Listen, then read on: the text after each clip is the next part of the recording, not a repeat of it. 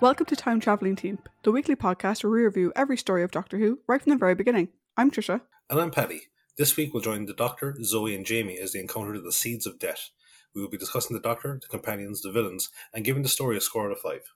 We would also love to hear your thoughts on this story. So to join the discussion, you can check us out at Time Teamp, that's TimeTeamp, on Facebook, Twitter and Instagram, or you can email us at timetravelingteamp@teamproductions.com. Paddington, I will hand over to you for your story recap. Thank you. Episode 1. At the TMAT Control Center on Earth, all supply transfers seem to be going to schedule with the exception of the transfer to Moscow, which is awaiting clearance from the TMAT Control Center on the Moon. The Control Center Assistant Administrator, a woman named Gia Kelly, asks what the issue is, and she is told by one of her subordinates that the supplies from Moscow have ended up in Canberra. She blames the mistake on the Assistant Administrator of the Moon Control Center, a man named Fusham. After correcting the mistake, Fusham's superior, a man named Osgood, enters the control room, but his happy mood is ruined when he is told of Fusham's mistake. Osgood, who had given Fusham the position as he saw potential in him, promises to rectify the situation and is transported to the Moon via one of the TMAT cubicles. Moments later, Gia's own supervisor, Commander Radnor, arrives, but she doesn't update him on the situation, believing that she already has things well in hand. On the Moon Control Center, Osgood berates Fusham, who tries to make excuses for his mistake, but Osgood tells him to go back to Earth. Just before he leaves, an alarm sounds throughout the base, and they hear screams coming from the hallway. 3 base technicians run in as they are being chased by some unseen creature. One of them tries to escape towards an airlock, but the creature kills him using an energy weapon. The creature demands that they all obey its commands, and Osgood reluctantly agrees to cooperate, but it is actually a ruse, and he overloads the main video link computer. Another of the creatures arrives and kills Osgood at the command of the first. On Earth, the lack of communication has not gone unnoticed, and Radnor tells Gia to find out what is going on, and fast. The TARDIS lands and the crew take a look at the view screen to assess their new location. After seeing the confusing images of a mid-21st century rocket beside an early Soviet spacesuit, the Doctor realizes that they are in a museum. He suggests going to take a look outside, and Jamie and Zoe eagerly dash outside. As they look around, Zoe accidentally activates an information video about the TMAT system. As they are discussing the superiority of the TARDIS over the TMAT, someone walks in and holds them at gunpoint. Back on the Moon, the creature tries to force Fusham to follow his instructions, but he says that he is not skilled enough to do what it is asked of him. The 2 technicians, Phipps and Locke, say that only Gia is capable of assisting the creature, but they cannot get to Earth as the TMAT between the 2 sites has been damaged.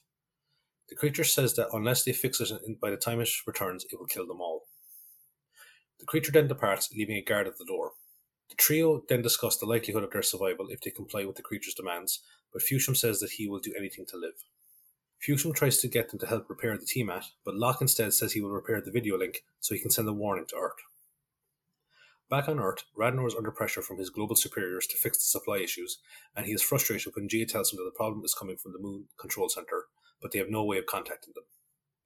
She jokingly says that the only way that they could reach it is via a rocket, but since rockets are no longer used, they are still stuck for a solution. However, Radnor says that there is a possibility to use a rocket, and that there is one man who can help them. Back in the museum, the armed man asks the travellers what they are doing in his museum, since it is closed to the public. He identifies himself as Professor Eldred, and he assumes that they have come to ridicule both himself and the museum the way that everyone else does, or to steal something. They apologise for the intrusion and insist that they have no desire to take anything from the museum, which they say they are genuinely interested in. The Doctor points out one of the rocket models as being particularly fascinating, and Eldred enthusiastically shows it to him, saying that it was designed for deep space exploration, but the creation of the TMAT stopped development on the project. Jamie and Zoe comment on the 2 being like kids in a candy store, and Eldred reveals that he was the designer of the rocket, so it is special to him as it was his life's work. Before they can talk any further, an alarm goes off and Radnor and Gia enter the room. Eldred then accuses the travellers of being spies for Radnor, but Radnor assures his old friend that he has never seen them before in his life. Eldred remains bitter towards Radnor for abandoning him to go work on the TMAT project. Radnor reveals that he is aware that Eldred has been secretly building a rocket, and he asks him to contribute it to help fix the issue at the Moon Control Center, promising full government support for it. However, Eldred rather smugly says no. Before Radnor can say anything else, Radnor gets an alert over the PA system that there's an incoming message from the Moon Control Center. A video screen then activates, and Locke appears after having successfully repaired the video link. He tells him that Osgood is dead, but Radnor calls out a warning about something behind him, and Locke turns to see the recently returned creature, who is revealed to be an ice warrior. He destroys the video link and then commands the guard to kill Locke, which he does so with his sonic gun. Episode 2. Phipps makes a break for it, and the Ice Warrior commander, whose name is Slar, orders the guard to pursue him. He turns his attention to Fushim, who pleads that he didn't help them repair the video link, and he is still trying to repair the T-Mat for them. Slar lets him go back to work, but warns him that if he can't fix it, then he will die. Back in the museum, everyone begs Eldred to see reason and to contribute his rocket to help save the staff on the moon. Eldred then says that it isn't ready, and even with all the resources it needs made readily available, it still wouldn't be ready in time. Jamie asks Zoe and the Doctor if there's any way that they can help, and they agree that even though the TARDIS would be unsuitable to use, as they could either land past the moon or in a different time period, they offer their experience as space travellers to help get the rocket ready. However, Eldred still refuses to help. A message then comes in for Radnor, stating that the local authorities of various cities are complaining about the delays in the supplies from the T-Mat. Eldred sarcastically comments on the fallibility of the T-Mat, but Radnor counters that unless they fix it, then the world will devolve into chaos and millions will be at risk. Eldred again tries to object, saying that the Doctor and the others will be at risk, but Radnor says it needs to be done, and he orders Gia to organise work to begin on the rocket. Later, Gia expresses her concerns for the trio being suitable to pilot the rocket, but Radnor says that they have no other choice as astronaut training ceased being funded years beforehand. He tells her that in a briefing moments beforehand, the Doctor and Zoe express more space knowledge than Eldred did, but he shares her concerns about Jamie's capabilities. He asks the Doctor if he plans on all three of them going, but Jamie cuts across them and insists on not being left behind. Their discussion then turns to the return trip, as there is only enough fuel to get them to the moon. The Doctor says that they can use the T-Mat to get back, but Radnor says that they will need to fix it first, which could be difficult.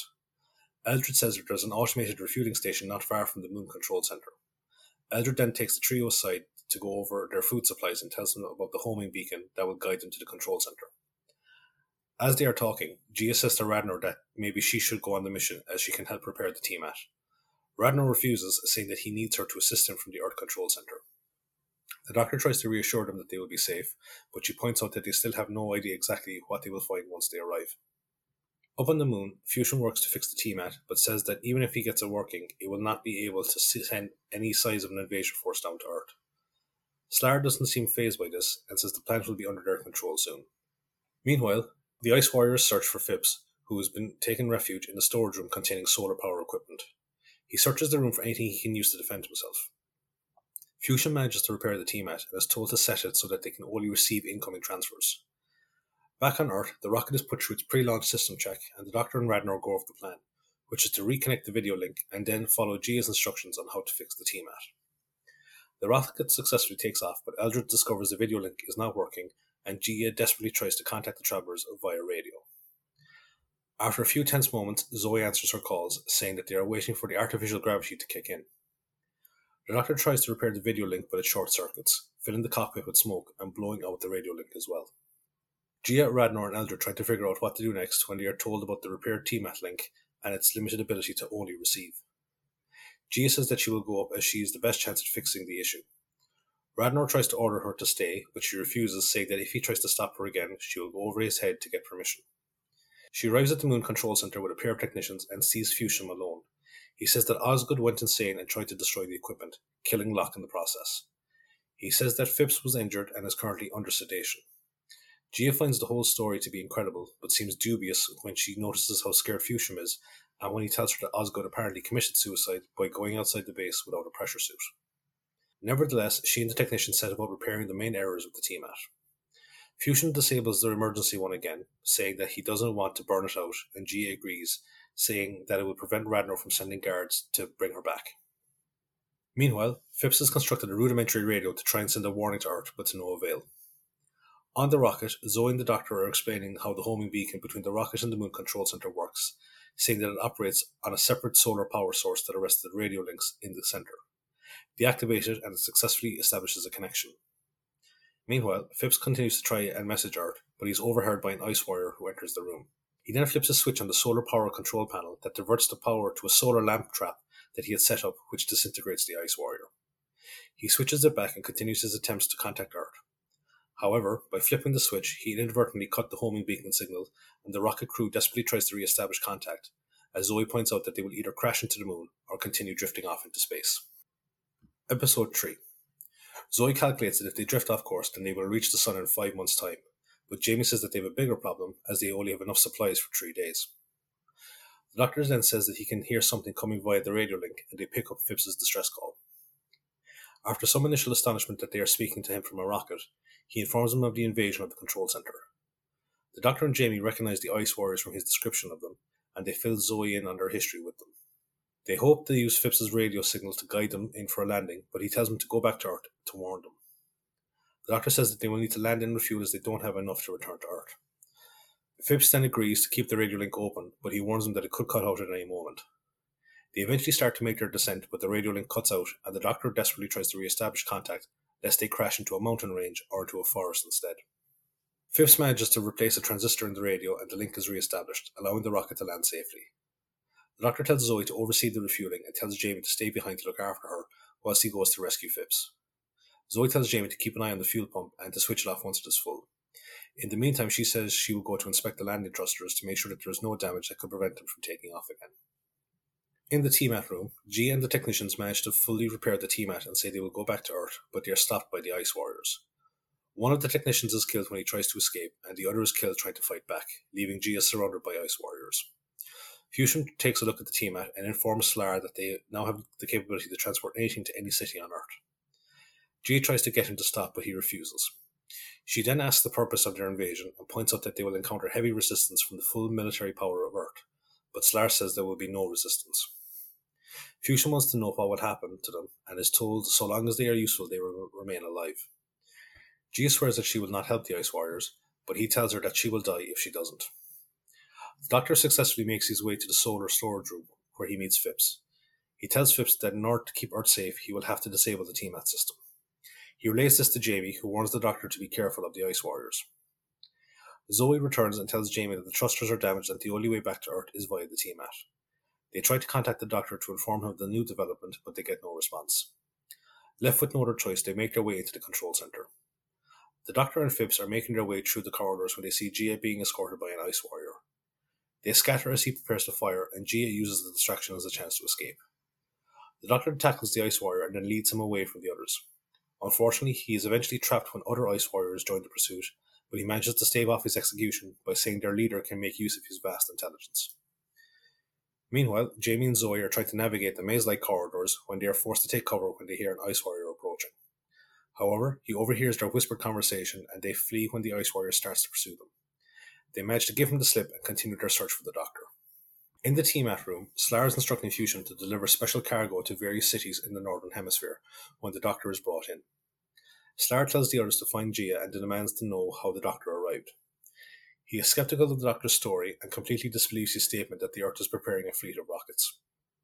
The Doctor says that an invasion by TMAT is doomed to fail due to the limited amount of Ice Warriors present.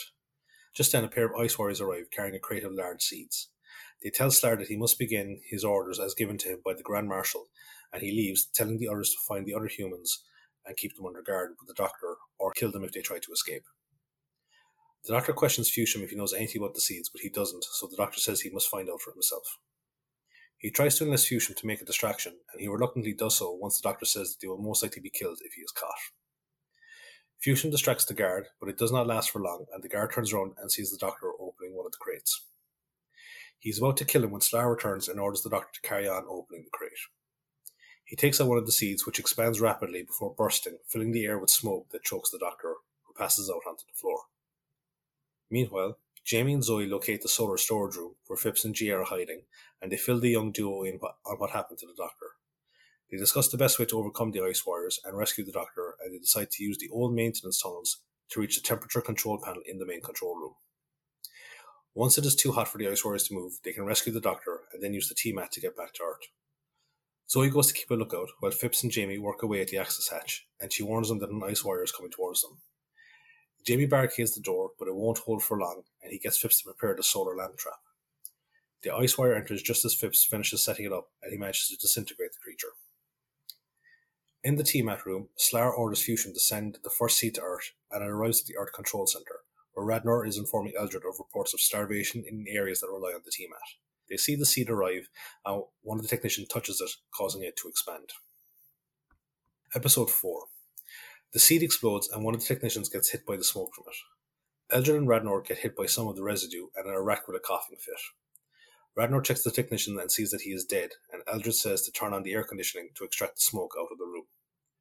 Radnor then orders the body to be taken for an autopsy, and he then discusses the nature of the seed with Eldred, who says that some plants reproduce by dispersal similar to what the seed did, and he then realizes that they vented the smoke out into the air in London. Up on the moon, Fusham is following the instructions of the Ice Warriors and sending seeds to selected cities. In the solar storage room, Gia and Zoe are repairing Phipps's solar lamp trap, as the last time they used it caused one of the circuits to burn out. Zoe wonders what could be taking Jamie and Phipps so long to reach the temperature controls, fearing that they may have run afoul of the Ice Warriors. The duo have actually arrived at the grate leading into the TMAT room, and they watch as another seed is being sent to Earth. The seeds have been arriving at their destinations, causing several deaths of the personnel at the respective TMAT centres. All of these events are reported to Radnor and Eldred, who are trying to find a pattern to the locations. Just then, the autopsy report comes back and says the technician died of oxygen starvation, which Eldred is amazed at, as it usually takes several minutes to die that way. Eldred wonders how the smoke that was ejected out into the air is affecting the area. On the surface, foam begins to form where the smoke lands. It continually bursts, with fresh pockets of smoke being carried away by the breeze where it lands and creates more foam. The last of the seeds has been sent for the time being, and Fusham goes to check on the doctor, announcing that he is still alive. Slar is taken aback by this and orders Fusham to take the doctor to the TMAT and instructs him to transport him into the void of space. Fusham balks at this and is horrified when he is told that the seeds would have caused the downfall of his whole race. When he further refuses, Slar threatens to kill him, and he reluctantly agrees but says that he will need to reprogram the TMAT as it only transfers to Earth.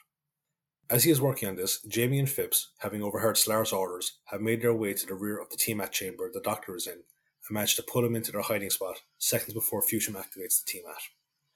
Fusham sits despondent as Slar orders his men to be transported to London. He then leaves and tells his remaining men to find the humans and keep an eye on Fusham. Meanwhile, Phipps sends Jamie back to the storage room with the doctor, whilst he presses on ahead to the temperature controls. However, the grill that leads into the room is too small for him to get through, and he makes his way back to the storage room. Back on Earth, reports come in from various TMAT centres confirming all the causes of deaths being oxygen and starvation.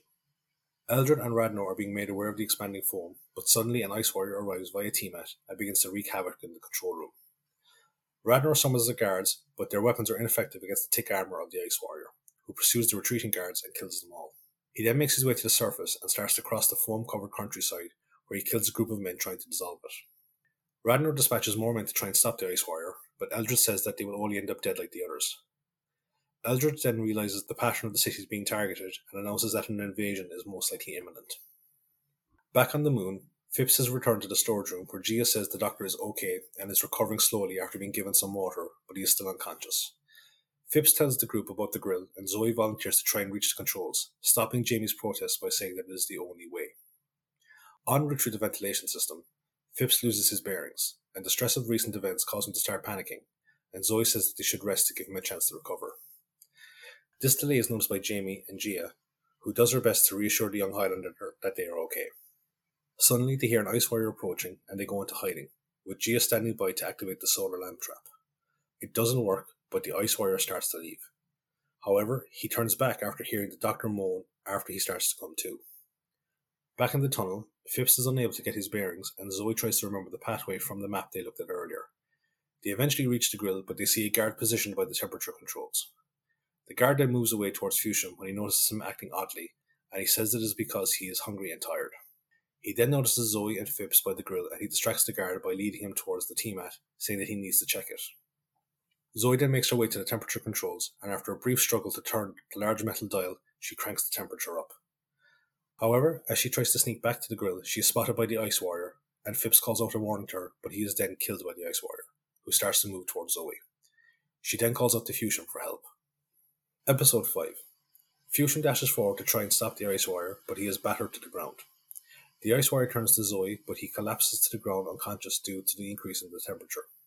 Zoe then goes to check on Fusham, who says he can transport her and the others back to Earth via the TMAT. Zoe then heads back through the grill so she can inform the others. In the storage room, the Ice Warrior advances on the doctor, and Jamie and Gia attack him to try and save their friend. The Ice Warrior easily throws him aside, but he then succumbs to the heat like his counterpart in the TMAT control room.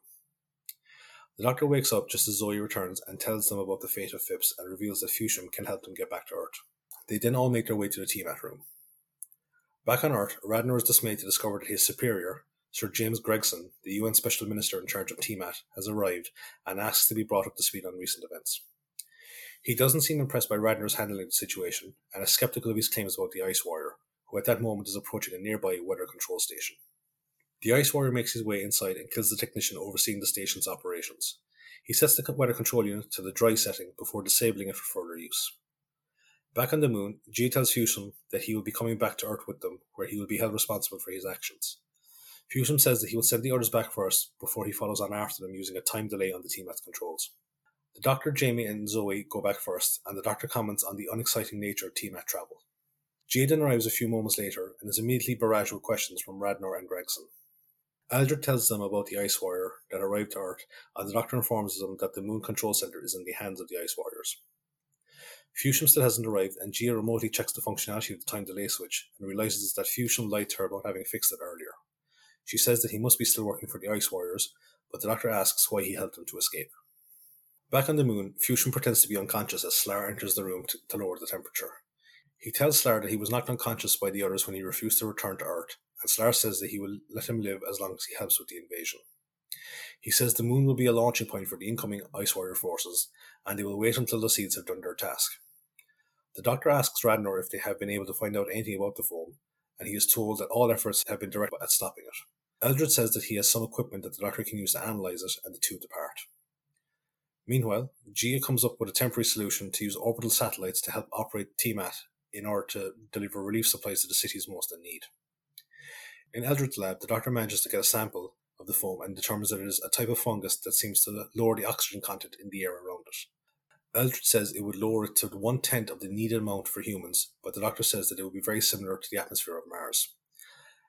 Eldred points out that the foam sample is expanding in preparation for dispersal again, and says that they should leave, but the Doctor dashes forward and begins to pour different chemicals onto it in an effort to stop it. Eventually one of them works, and he calls through to the control center to inform the others. He gets through to Jamie and Zoe and reveals that ordinary water was what stopped the foam.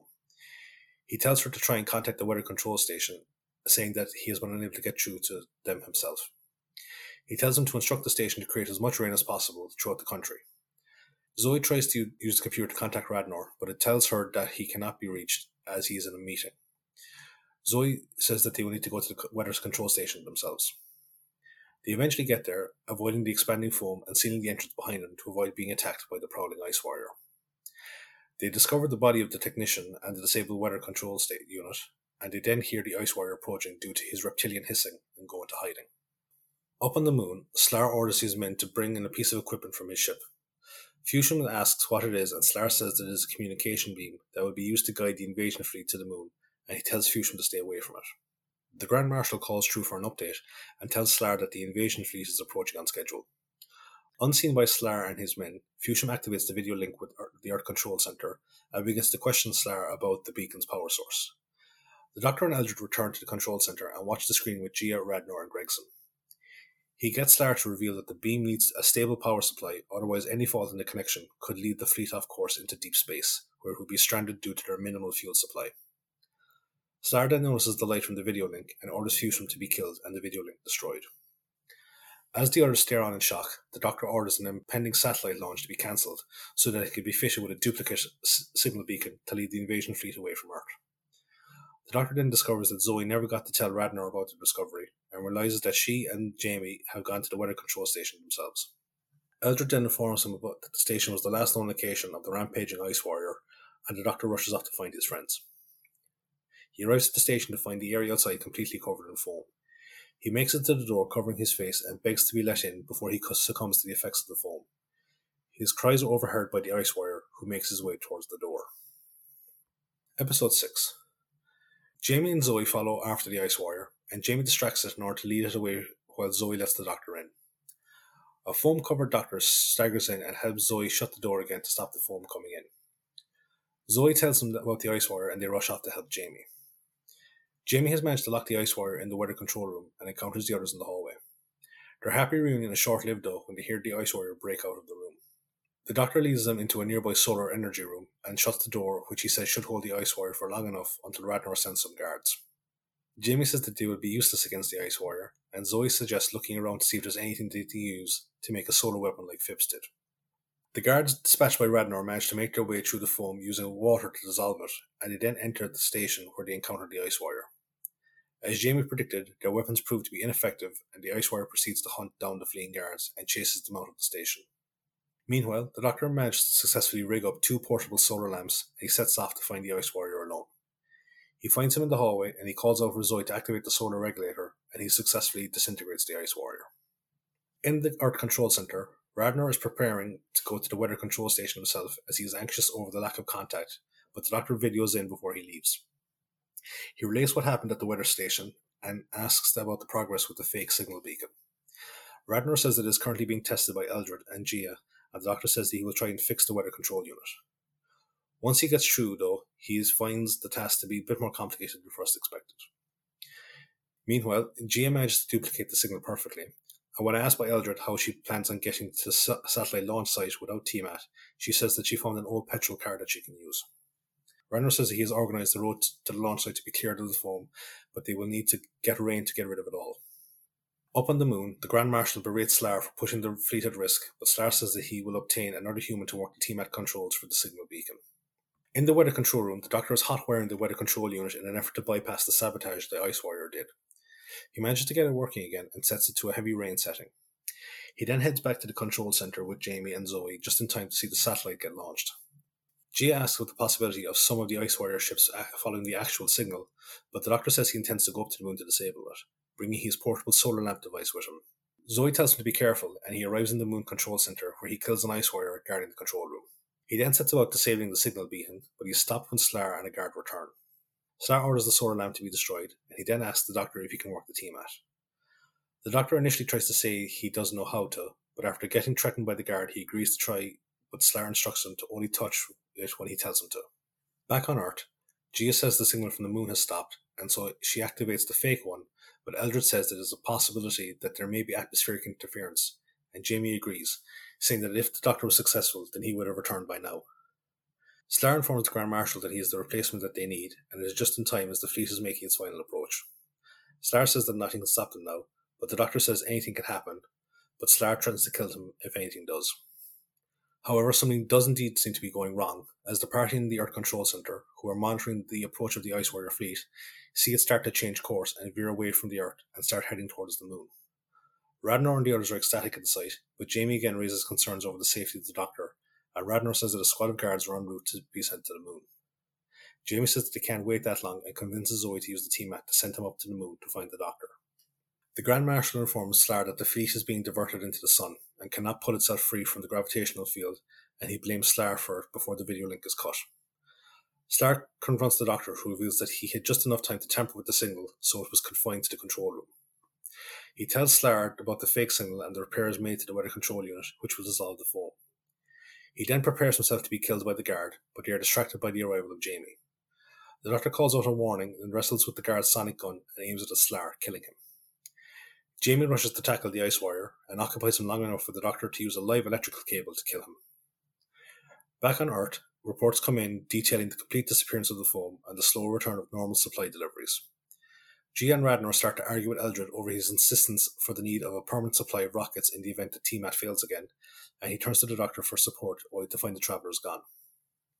The trio have gone back to the TARDIS, and Zoe asks where they are off to next, and Jamie replies that, as always, they would have no idea, much to the Doctor's chagrin. End of the story.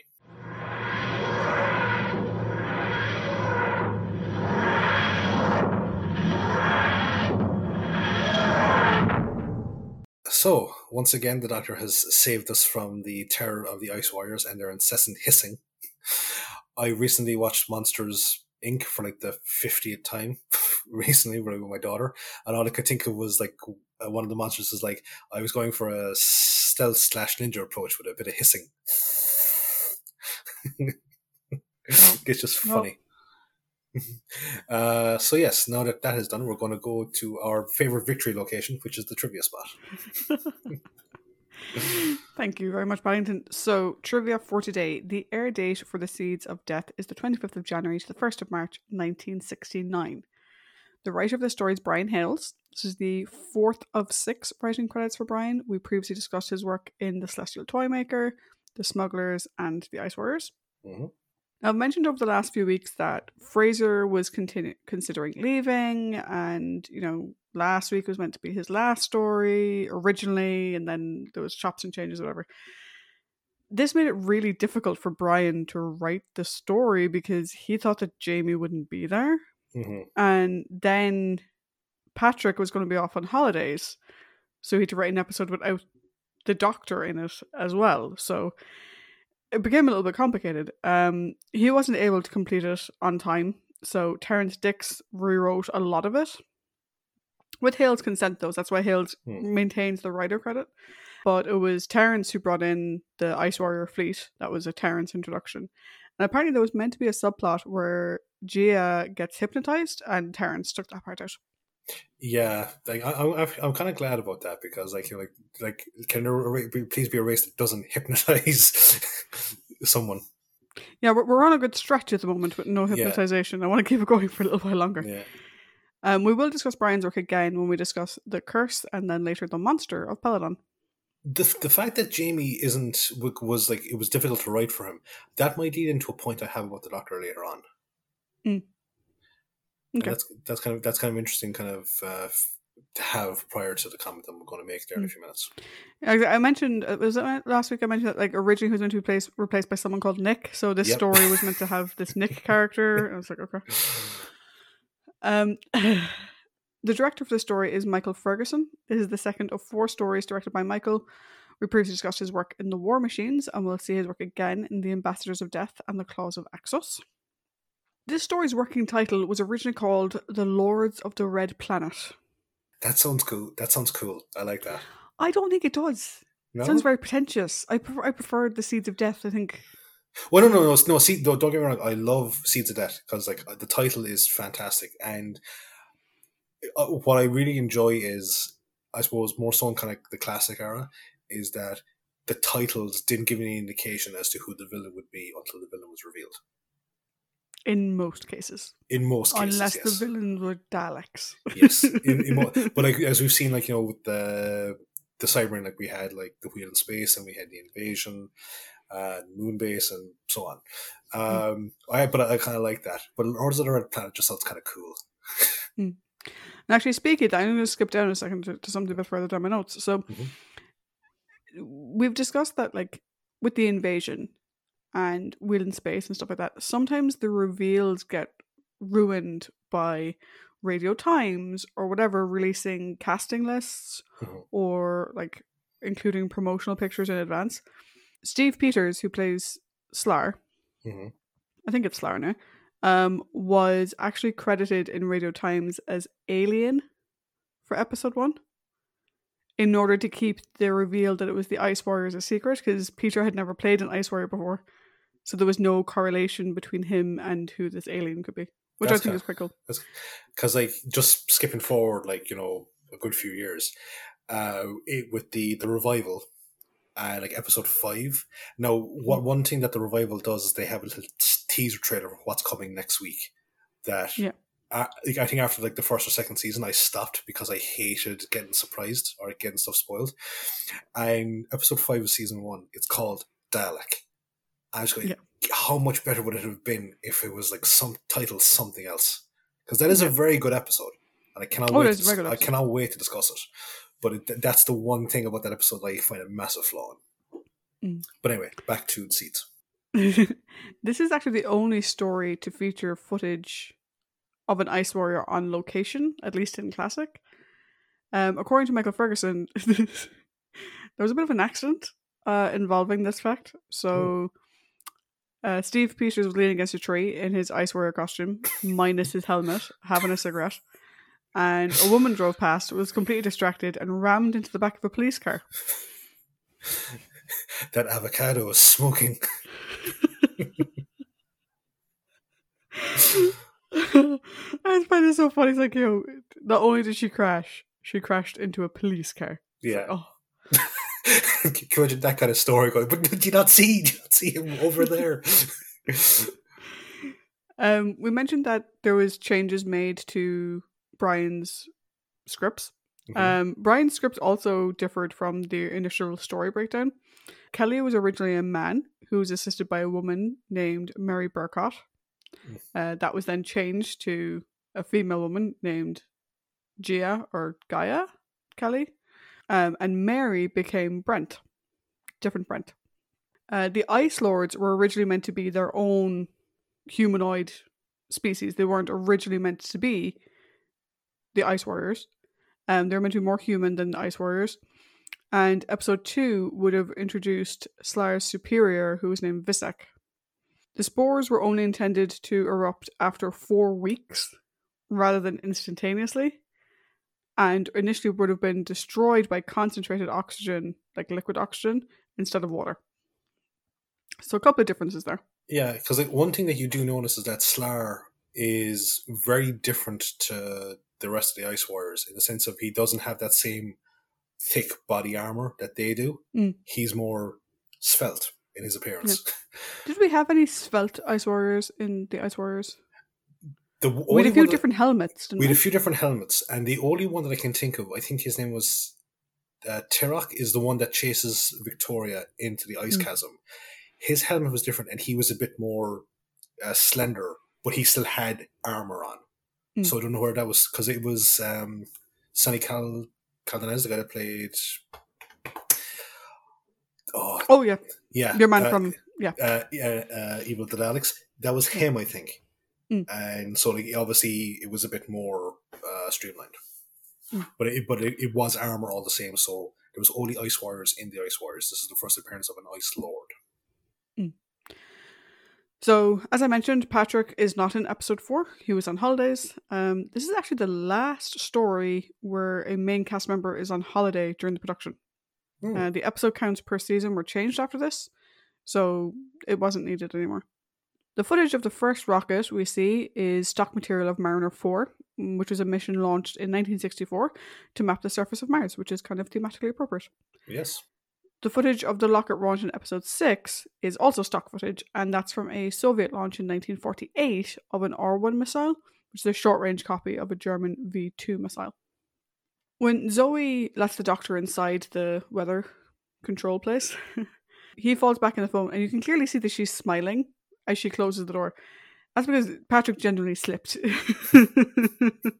That wasn't in the script. That was Patrick fell over, and Wendy was trying really hard not to laugh. This is the first story from Patrick's run that was released on home video. Interesting to know. It was the first story from the 60s and in black and white to receive a release on video. Cool. The script originally contained a line where Eldred said that his rocket achieved the first manned moon landing. This was altered to take into account the fact that NASA would probably get there quite soon. So they removed that from the script. Wendy Padbury has another interesting outfit. A more sort of white trouser suit type thing. Yeah. Apparently she really liked it. She liked it so much, she purchased it. But she had to pay for it before they started filming.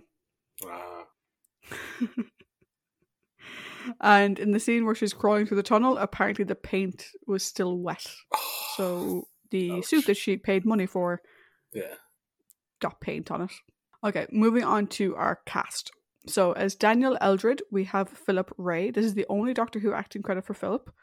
His non-Who credits include Star and Company, The Adventures of Tom Sawyer, Sons and Lovers, Z-Cars, Little Big Time, and Conqueror's Road. Philip passed away in 1978. Phibbs is played by Christopher Call. This is the first of 2 acting credits for Christopher. We'll see him again in The Mutants. His non-Who credits include Z-Cars again, Coronation Street, United, and Grange Hill. Christopher passed away in May of this year. Commander Radner is played by Ronald Lee Hunt. This is the first of 2-ish appearances for Ronald. I say 2-ish because we'll see him again in Revenge of the Cybermen.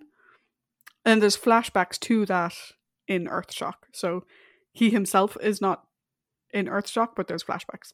Okay. His non-Who credits include Oscar Wilde, Crossroads, Out of the Unknown, The Naked Sun, General Hospital, The Omen, Emmerdale Farm, Frankenstein, and Z-Cars. You got a look on your face when I said The Omen. Well, yes, because now I have to figure out who the hell he is in The Omen.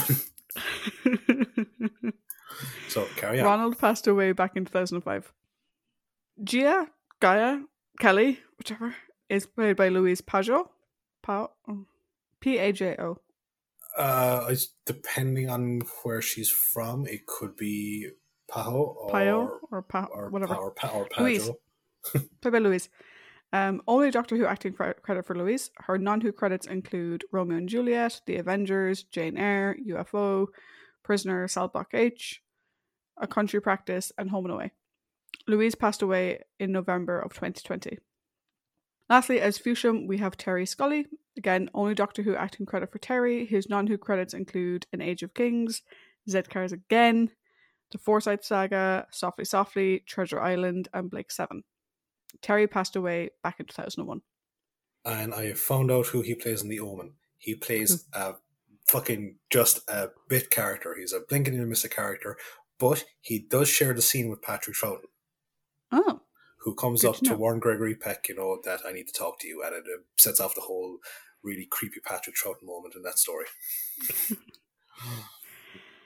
Before we end off this section, we do want to take a moment to remember Jackie Lane. So Jackie passed away earlier this week on June 23rd, 2021. Jackie played the first Doctor's companion Dodo from the Massacre to the War Machines, and our thoughts and prayers are with Jackie's loved ones at this time. Yes.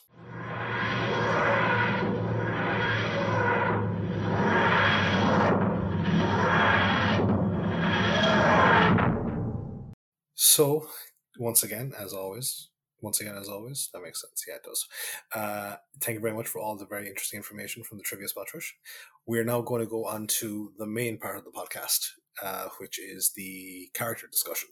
So we have the Doctor, the companions, the villains, and as has become a bit more frequent in recent weeks, is the prominent character section, of which they are not quite villains, nor are they directly companions of the main characters. So this week we have, as always, the Doctor, Jamie and Zoe. We have Eldred and Phipps as companions. For prominent characters, we have Radnor, Gia, and Fusham. And then for the villains, we have the Ice Warriors. So, as always, we shall begin with the man himself. And Trish, what do you think of the Doctor this time around? I think this story is really good in that we see all the different sides of the Doctor. Mm-hmm. We see his fun side. We see his science nerd side. We also see him like science broing it up with Eldred. We see his serious side in a big way. And we see his dangerous side. Yes. And all of those things together are so perfectly portrayed by Patrick. Mm-hmm. None of them seems out of place. Like, none of it seems like, oh, what the hell happened there? Like, why is he... What the fuck? Like, where's this coming from? It's all very natural. It's all very naturally paced, and fair dues to Terence and to Brian for writing it that way. That's all very naturally paced, and Patrick goes from one moment to the next in... Like, it's just such a natural movement. Yeah. I think of all the episodes we've talked about that shows the multiple different sides of the Doctor, I think this is the one that probably had the most natural flow through those different sides. No, big time. Now, when you spoke about the most dangerous side of him, because I have a comment about that aspect of him, but what is your take on, or what's your view of his dangerous side? I have two. There's a small component, which is measured, and a big component, which is less measured. So the measured component is he makes his own heat ray thing. Yeah. So Phipps made one, and then the Doctor made his own one. And I say that's a more measured example of his dangerous side, because when Phipps did his, those Ice Warriors were gone. They were dust on the ground. Whereas the Doctor's just seems to knock them out. Or potentially kill them, but not destroy the body. I think it's the second option. I think they die, but they don't go... They get zatted once, not twice. Or no, three times. Three times. Yeah. So they get zatted twice. They get zatted twice, Not 3 times, yeah. So it's a very measured response. It's not overkill. It's a necessary evil. The broader side of it is that he does not even try to talk to Slar or to Slar's leader Mhm. around the end of the story. It's we're going to redirect them into the sun. And that's it. And like Zoe mentioned earlier that it would take months for them to actually eventually die up. And then you start saying, well, they wouldn't even take that long because they would gradually boil alive, essentially. Yeah. And the thing that I find that interesting, like from a dangerous side, is that there was no morality question. And there was no give them a better option or, you know, knock them off course Mhm. in the hopes of then finding a way to correct them to go back to their own planet or whatever. Yeah. It's he just fucked off and let them go into a sun.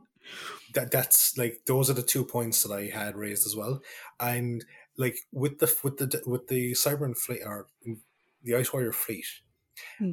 that type of behavior, I think, has only been exclusively reserved for the Daleks, primarily coming from like the first Doctor, where like like remember going back all the way to the Daleks, where he said like even if I wanted to, I can't. Yeah. Like when the Daleks asked for mercy, or then like in Dalek Invasion of Earth when he said, "This is the final order to the Robomen: kill all the Daleks." Mm. So it's only ever been reserved for that one specific enemy. Everything else, he's given the option to try and fix your ways. Mm. So that coming out here, I thought was very, very intense. Now, the first point you made though about the solar lamp weapon, I thought that's probably the most violent we've ever seen him, because he's brandishing it like it's a gun, and he's there and he's blasting the guys. Do you think that this decision to have him be that violent plays into the issue surrounding the writing of or Jamie's reduced role? Do you think if Jamie had been, say, if Fraser had said that if he hadn't considered leaving, do you think Jamie would be the one doing this instead of the Doctor? I don't think so, because still, even if Jamie was the one using it, Mm-hmm. it still would have been the Doctor building it. Oh yeah, no, like obviously, yeah, the Doctor would have to build it.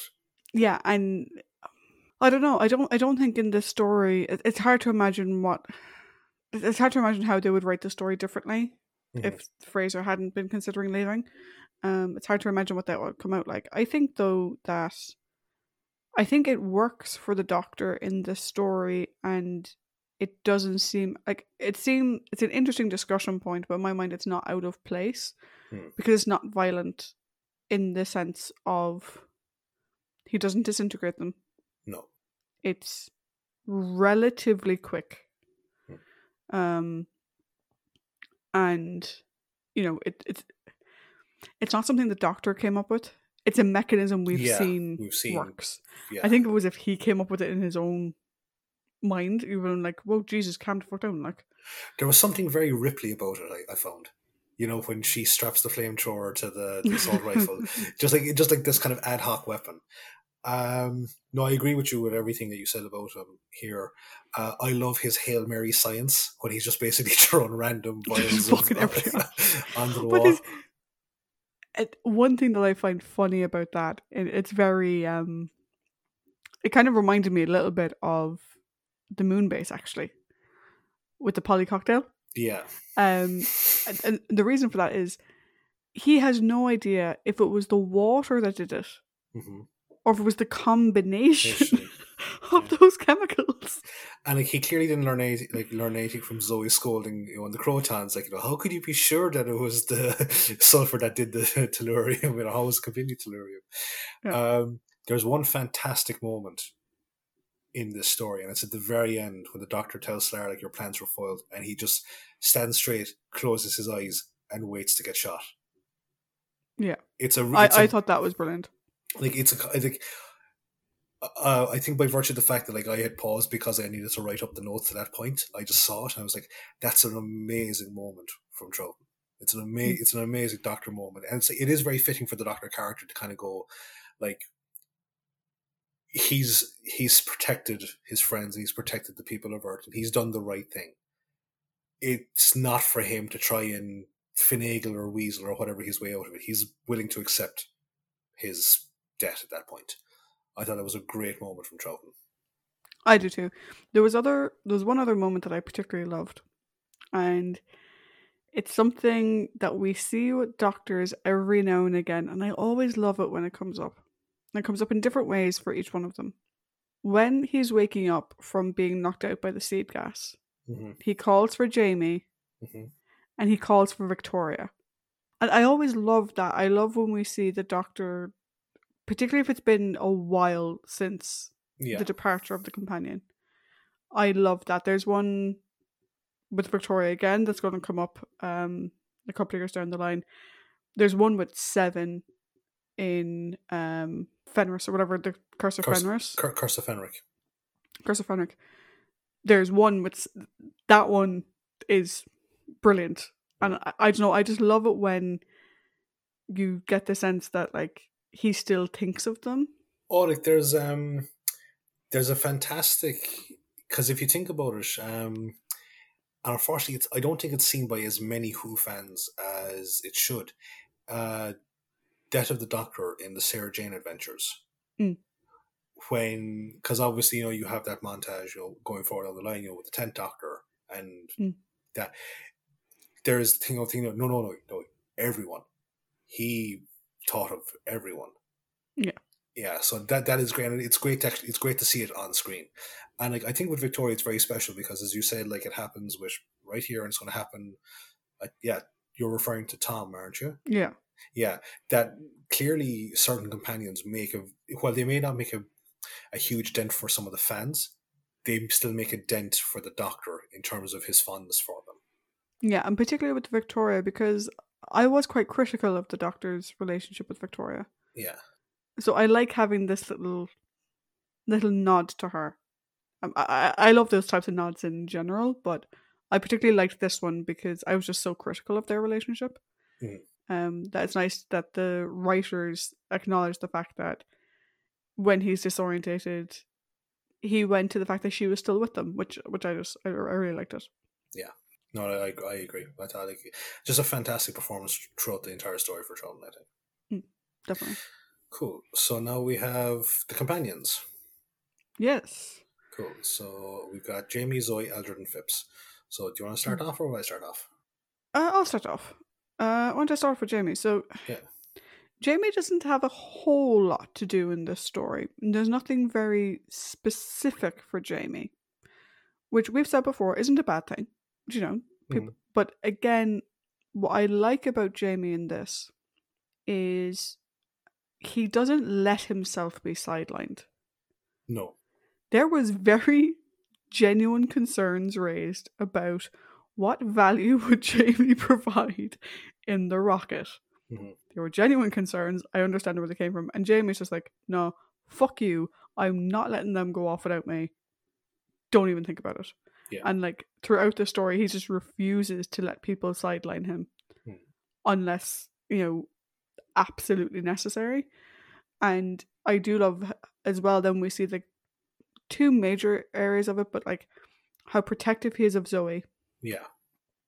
And then later on, when he's like, no, send me up. He has no idea what situation the Doctor's in. And he doesn't care. He's like, send me up. That my place is there. But that's Jamie. That is who Jamie is. Like it's charge of the light brigade almost type thing, So if bullets don't work, the McCrimmon punch will work. Unless it doesn't. Shite. Yeah. No, like I agree with you here because like this is the one thing I love about Jamie, and it's a testament to Fraser Hines, is that it's consistent performances throughout the whole way through, I think. No, there was something that I don't know if you picked up on it or if it was just there seemed to be a slight regression from Jamie in terms of the science jargon aspect of stuff. Because I've seen other stories where there's lots of science jargon being thrown around. And he seems to be kind of like, oh, for God's sake, speak English type thing. Whereas here he appeared to be... Now, initially I thought it was like he appeared to be a bit more tantrumic in the sense of, but what does that mean? And what does this and whatever? But then I realized, well, he's in a rocket that's about to be fucked off into space unless they fix it. So, yeah, okay, I'm going to maybe like step that thing back a small bit, because when we got into Zoe now, my big fear was that we're going to see a case of here where like the writing doesn't cater to two companions. Mm. You know, because we've seen times like where like even with the three companions, like, you know, we've split it right down the middle and everyone's gotten like a fair shake of the stick. Here I thought that we were, and not in a bad way now, mind you, that we were putting the emphasis on one at the expense of the other. But what I realized is, like, with obviously with the fact that like Fraser's announcement to the writing staff, Brian and Terrence desperately trying to finagle a script that didn't have, like, you know, him being sent up to Thunderbird 5, you know, for fucking the majority of the story up there with Barbara and whoever else. But the more I kind of realized that, like, the more I thought back on it, Jamie's reactions to a lot of stuff are completely within character because of the danger of the situation that they find themselves in. Yeah, I'd agree. Like, I had a concern around that as well, a little bit, that he was a bit more whiny and, Yeah. you know, a bit of a pain in the ass. Mm-hmm. But if you think about it in context, and the thing that sort of cemented it in my mind was actually the Wheel in Space, where he did that spacewalk thing. Yeah. So the concept of what can happen to you in space if you are not going to where you're meant to be going isn't altogether foreign to him. No. Like, they were going across open space and essentially being shot at. Yeah. So I think when you consider the fact that, like, he has enough of an understanding to kind of go, I hold the fucking phone. What do you mean that's not working? Like, what the hell? Like, he doesn't know enough to know how easy would that be to fix, and how much of a problem is it. He can't compartmentalize that the same way the Doctor and Zoe can. Mm-hmm. But he understands enough to know that when the communication system is gone, he's like, that's an issue. Mm-hmm. We generally need that. Communication is always good. Yeah. So I think his reactions are realistic. Mm-hmm.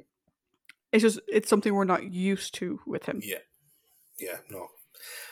And like, I think, again, the background to the writing of the story does kind of lead into that a small bit. And but like, it's not a complete, you know, it's, to make a comment, it's not like a Susan story where it's like really, really strong and then it's like, you know, oh, I've lost the will to live type territory, you know? The example I'd actually give is that in slightly different ways, the way Jamie's worked into the story and the way he has to be worked into the story is actually quite similar to the Moonbase. So Jamie wasn't originally meant to be staying on. Yeah. To be in the Moonbase. He was meant to be one story, one and done. Mm-hmm. So they kind of had to cram him in there. And so he spent most of the story lying on a hospital bed unconscious. And then after that, he was just sort of parroting Ben. Yeah. Rather than having anything of his own to do. I think this is a similar situation handled much, much better because they know the character now. Yeah. No. They know what they can have him do. Do you know? I like that. Yeah, I like that. So, next we have the 5 Feet of Fury. That is Zoe. Back-to-back science episodes for Zoe. Yes. I'm liking this. I was very concerned about her at the start, do you know? And I'm liking where this is going. I think, you know, hopefully Jamie will have a bit more to do next week. You know, get that balance a bit more right for going into the last bit. But back-to-back science, I love how the Doctor just leaves her to it. Yeah. And also, was it just me, or did it come across to you that she was the one in command of the rocket, not him? I got that because it actually kind of, like, going back to the Moonbase, you know, the Doctor's comment, you know, that he has a doctorate from your man in 1880, whatever, you know, and Polly makes the comment, maybe there's some stuff that he didn't know. I still love that. That's brilliant. So I think with here, because as we know, the Doctor, he travels in time and space, but Zoe is probably closer in time to a time where rocket technology isn't, you know, this big fabled thing. So I think, yeah, she's probably in control of stuff more, and especially for the fact that it's a guided vehicle going from point A to point B in a straight line, not the TARDIS, which is theoretically point A to point B in like that, you know? Yeah, I think to that point as well, like the Doctor has experience with space travel and whatever, and he obviously is familiar with different ships. Like we even saw that back all the way back in the Sensorites, right? Yeah. That he could pilot that ship. Yeah. But that's not usually his mode of travel. Whereas for Zoe, it is. Was it? Well, it was like Indiana Jones. I didn't know you could fly a plane. Fly, yes. Land, no. Yeah, pretty much. But yeah, but I love the fact that she got to be the one in charge. You know. Yeah. She did have a little bit of condescending stuff with Jamie, which is still funny, but it's getting a little bit concerning. Mm. But Jamie handles himself completely. He just takes it on the chin and is just like, yeah, fuck you. I can read a dial. Don't be an idiot. You know? But yeah, I thought she was really good in this. I got like flashbacks, or is it flash forwards? I don't know how you describe it, with her in the vent and she's about this wide. Yeah. Reminds me again of something coming down the line. But yeah, no, I think Zoe did really well in this. The one thing that I didn't like, because it sort of sets her up in some ways, and maybe if they'd played it a bit differently, but when Jamie asks her, "Oh, can you get the computer to work so they can contact Radnor?" Mm-hmm. And she's like, "Yeah," and all she does is talk to it, but she can't convince it to connect to him. And I'm like, no, literally, in the invasion, we saw her make a fucking computer blow up. Yeah. She should have been able to get around that logic a bit better, but then we wouldn't have had that episode. You know, if Zoe could tell him, then that episode and that cliffhanger wouldn't exist. So, actually, what did you think of the computer voice? It was so weird. Yeah, it's just so like stilted, and it's someone trying. It's so funny, right?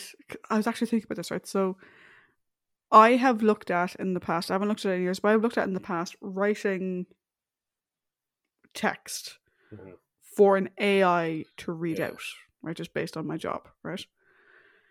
And it's actually very difficult to do that. Like you can't just, give an AI a, paragraph of a book and have them read it with correct inflection and pausing and breaking and emphasis. It doesn't work that way. You have to be very specific. What this sounds like to me is a human trying to duplicate the way a computer would read a piece of normally typed text. Do you know? Does that make any sense? Like, it's not like it's not like the computer from Star Trek. It's not Majel Barrett who got inflection and pausing and tones and whatever. It's if you had a screen reader right now, it's someone trying to impersonate a screen reader that doesn't know when to pause and inflect properly. But it was weird, like, because like you would think that they would get the computer to sound less sinister. Commander Radnor to Dememis, and it's just like going, oh god, it's going to turn on them. It's going to turn on them. Yeah, it's also clearly never heard of full stops. No, it's just one constant string. There's no punctuation whatsoever.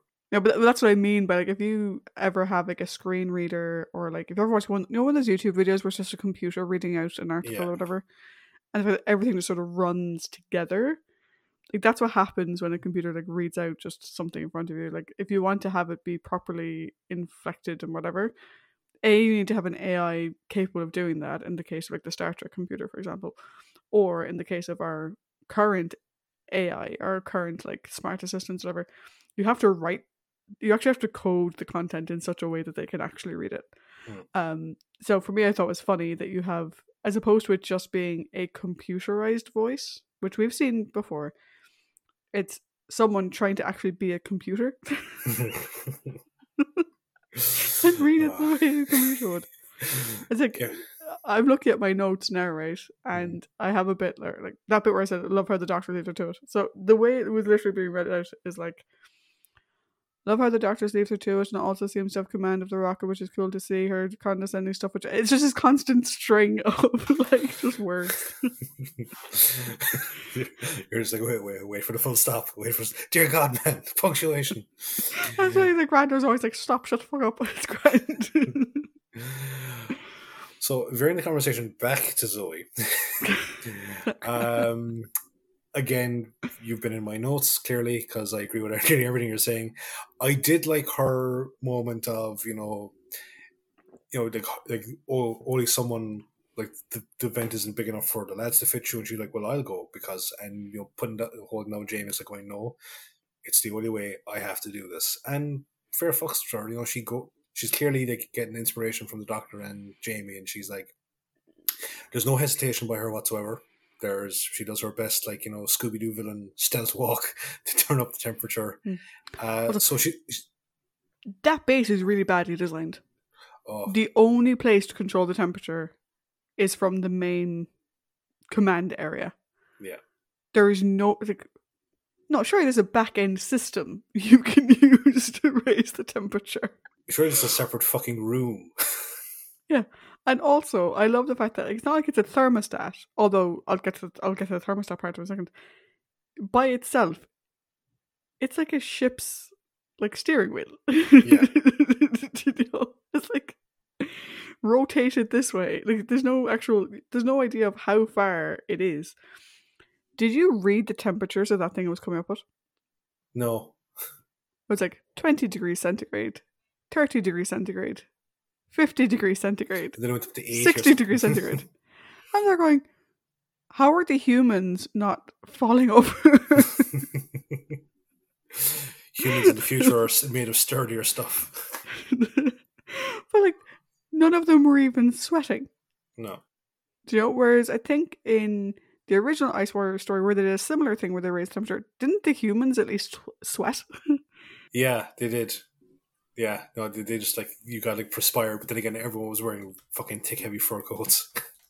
Yeah, so I just found that weird. And I think Zoe was wearing leather, so Jesus Christ, she must have been fucking bucketing. Yeah, well, it's just 60 degrees centigrade. That's fucking nearly twice the fucking body temperature of a human being.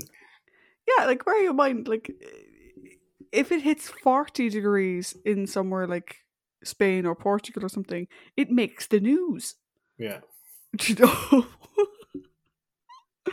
So for our Irish listeners are going 60 degrees, dear God in heaven.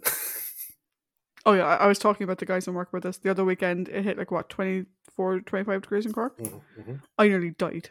Yeah. We're not built for sun. No, we're really not. So then why the fuck do our people keep going to Australia? So, moving on.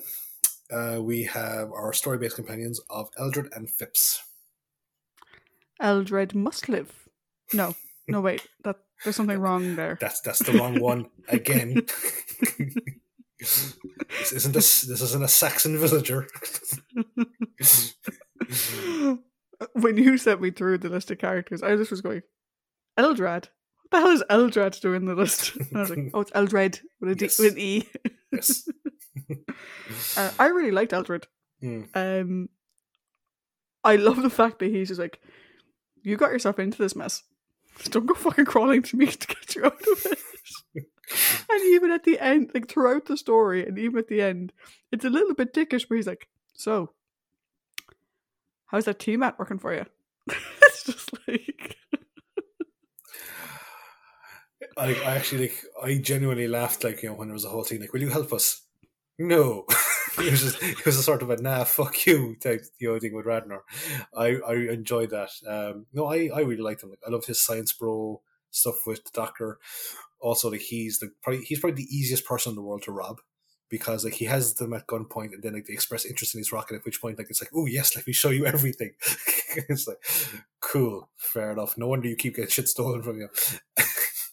I get one thing I like about him as well. We kind of mentioned this last week with Beta. Mm-hmm. Was he's the Earth's foremost knowledgeable person on rockets. Yeah. He's building his own, apparently, on the slide. No one knows about it. But I love the fact that he's very no, hold on. You can't fucking rush this. I was just building that as a hobby. Like, what the shit are you talking about? And the fact that he's like, they could die. Like, he's genuinely so terrified of them using his rocket. He's just like, no, stop. It's made from an old Ford Focus and a couple of toasters.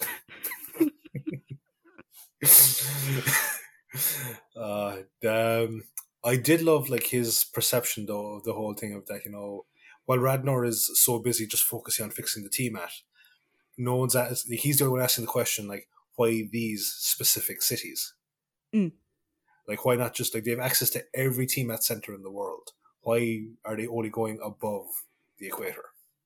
Yeah, I think that's very good. I like at the end as well, when you have Gia and Radnor both revert back to T-Mat is God, all reverence for T-Mat, and he's like, no, this has clearly proved the point that your infallible system is fallible. So rockets, let's reinvest in those, because it's he's like, were you paying attention for the last or however long this has been? What, 2 days or something? I imagine. Yeah, the aliens had nothing to do with the initial glitch. Yeah, I just it's like oh no, it's just like one of those things like where it's like ooh, piece of candy, where it's just like, oh, this definitely isn't the trap this time. And then we have, do you have anything else to say about Eldred other than that he must potentially live? Yes. Eldrad must live. Eldred, yeah. If there's room, I would like it if Eldred lived because he was funny. Yeah. So now we have Phipps, or as I call him, Space MacGyver.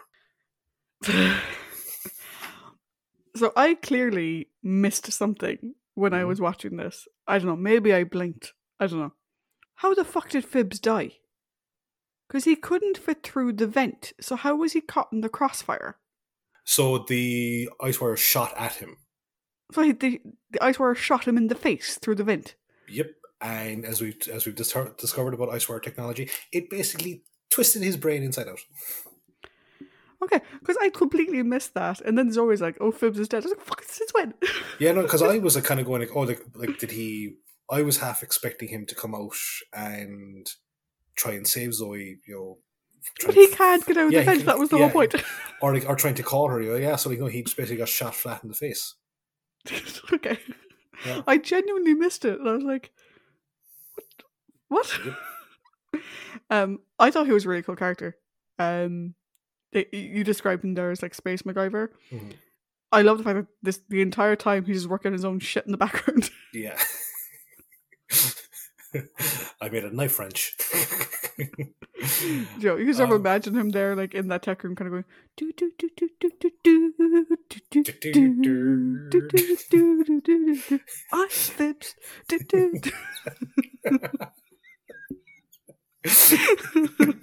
Fuck's sake.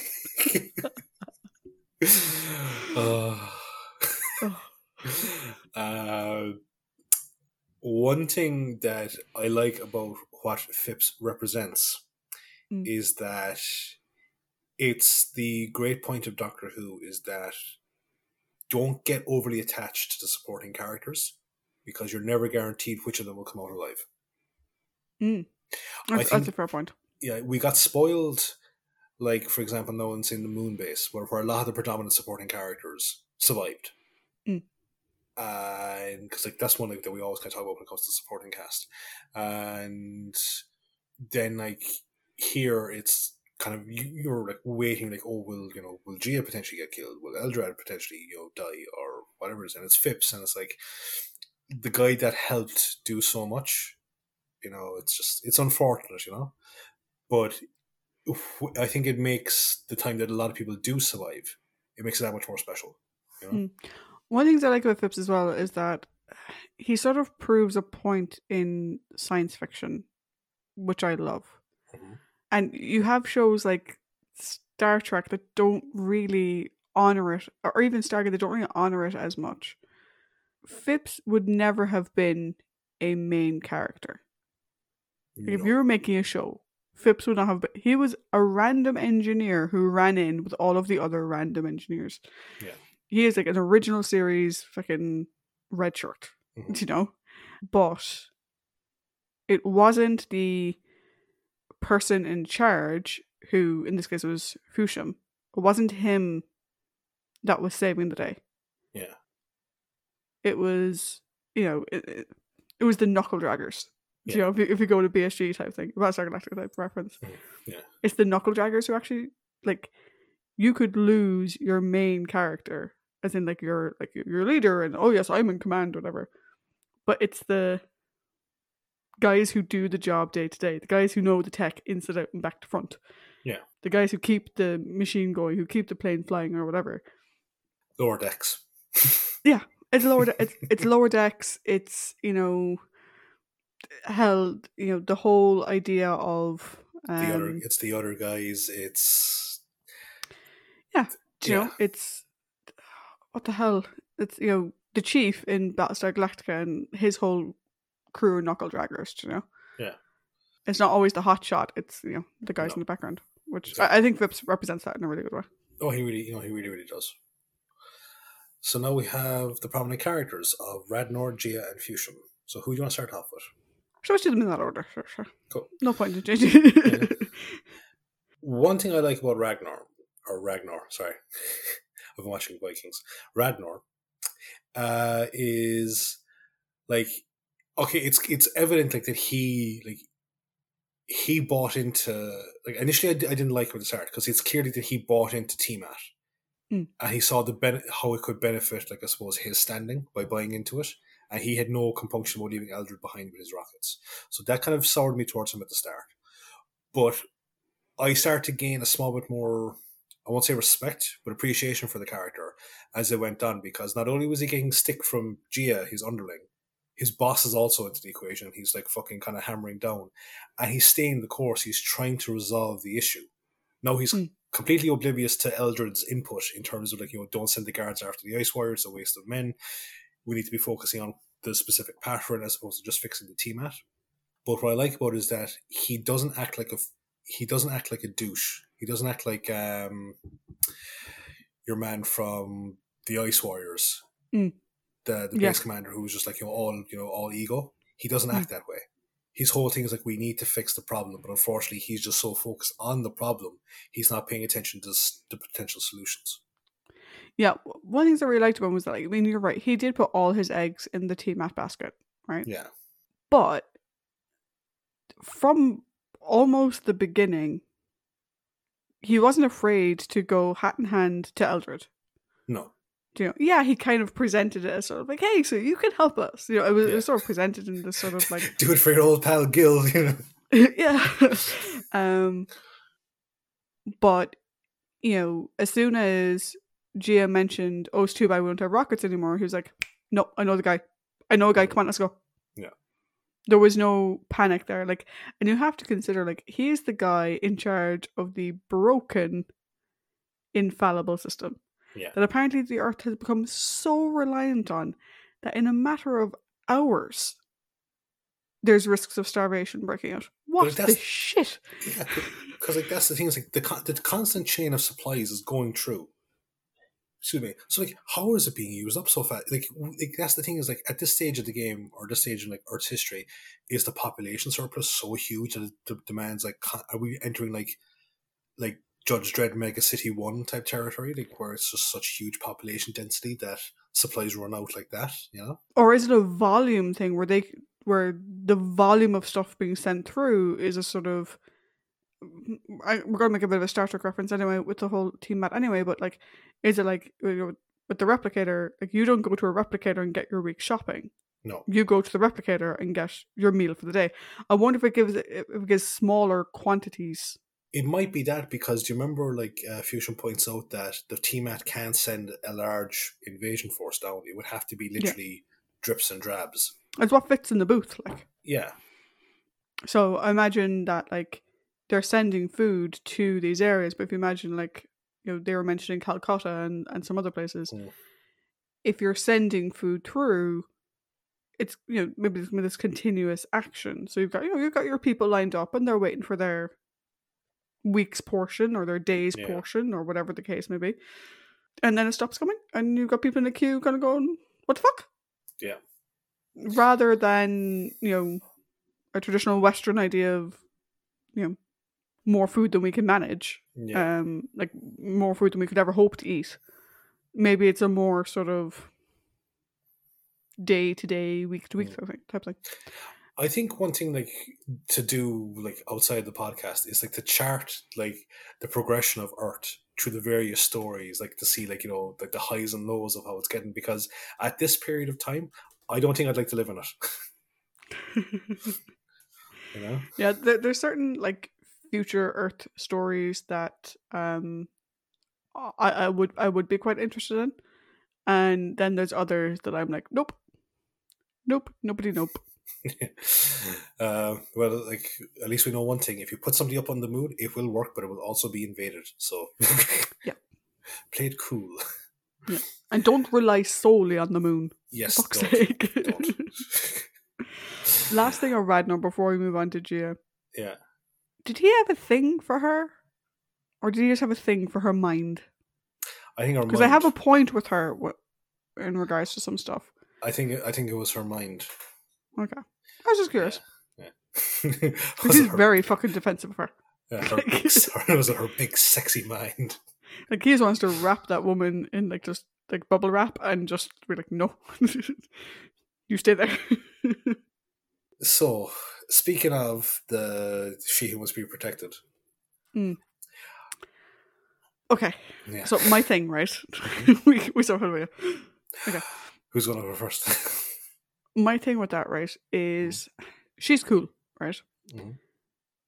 Who allowed her to become the singular point of failure for the entire TMAT system? Like, I get having an SME for a particular thing. Yeah. But what happens when she's sick? Or if she has an accident? Okay, we can't use the hypothetical what happens if she gets hit by a bus because they no longer use buses. But like, what happens if she falls down the stairs or whatever? Like, she needs to train a backup for herself fucking ASAP. Because if she had died, then from the way the others describe it, like from the way Radnor describes it, from the way Fushim was describing it, to the Ice Warriors in the beginning, if she's gone, then TMAT is gone. Yeah. I'm like, that's a problem. And it's like, but see, this is the thing now, right? Is that I get the impression that this is what Zoe would have turned out like if she had stayed on the wheel. Oh yeah, oh definitely. And the other thing is that I don't think she has anything outside of the job.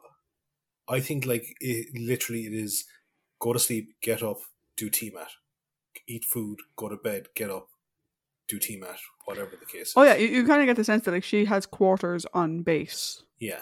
She doesn't have her own life. Yeah. TMAT is life. Yeah, and so like in that regards, I suppose like the risk factor to her in her daily life is therefore lessened. Well, yeah, but like still. Oh, I mean, careless handyman like drops a hammer on her head, from height type shit. Yeah, it's this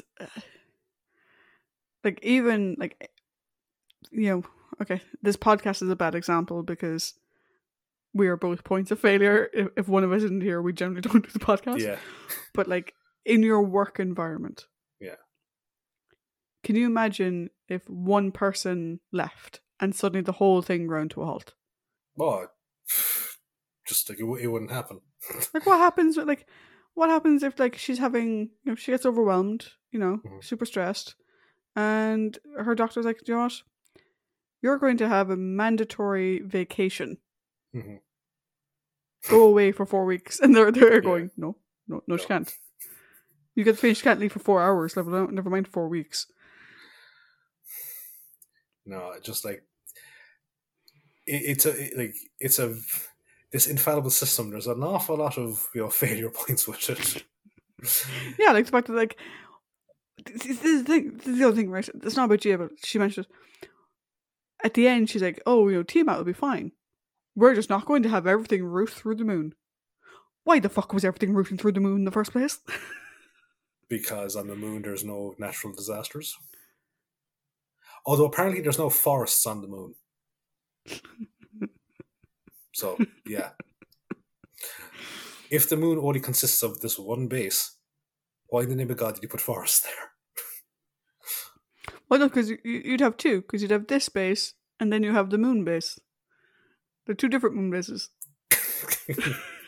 You have... Or is it, right? That see, this is the timeline thing there, right? Yeah. So, in this, environmental controls for the planet are managed in London. Or at least environmental controls for London. Whereas in the moon base, they're managed on the moon. So I wonder if they eventually move away from TMAT, but move environmental control to that same base on the moon. Yeah, could work. And then that base gets invaded, and like, motherfucker. Yeah. Stop We're putting going back shit to on Earth. We're going back to Earth. Fuck this shit. There has to be an easier way of doing the credits. Yes, every time they do a Robin Hood movie, they burn our village down.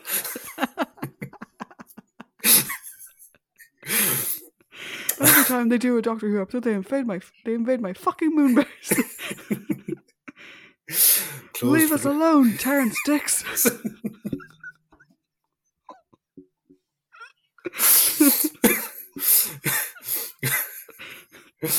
Oh God. I really want to watch Men in Tights now. Do. I was going to do it was like what kind of accent can we use? Unlike most other British actors, I can speak with a French accent. Cool. Also, the way that she's very, I won't say she's very. It's not like Jay's not like an automaton, but she does have that sense of she had the emotion beaten out of her at the academy. At times, she kind of reminded me of Polly in the War Machines when she's hypnotized. Oh, do you mean hypnotized Polly or normal Polly? Yeah, hypnotized. Yeah, Polly. she is a bit like hypnotized Polly. I wonder if part of that carried over from the fact that in the storyline originally she was going to be hypnotized at one point. Possibly. I wonder if part of that characterization came from there. And cool. So finally, for the prominent characters, we're going to come to who I consider to be probably the most interesting character in this whole story is Fusham. Oh, definitely. The thing about Fusham is Fusham could have so quickly become incredibly fucking annoying. Because he is a coward. Yeah. That is very obvious. He is a coward, he is scared of dying, and it resulted in him working with the enemy. But we get those moments where it's clear that it's not like he sided with them. He's just doing it to keep himself alive, to stave off what I'm sure he knows is his inevitable death. Yeah.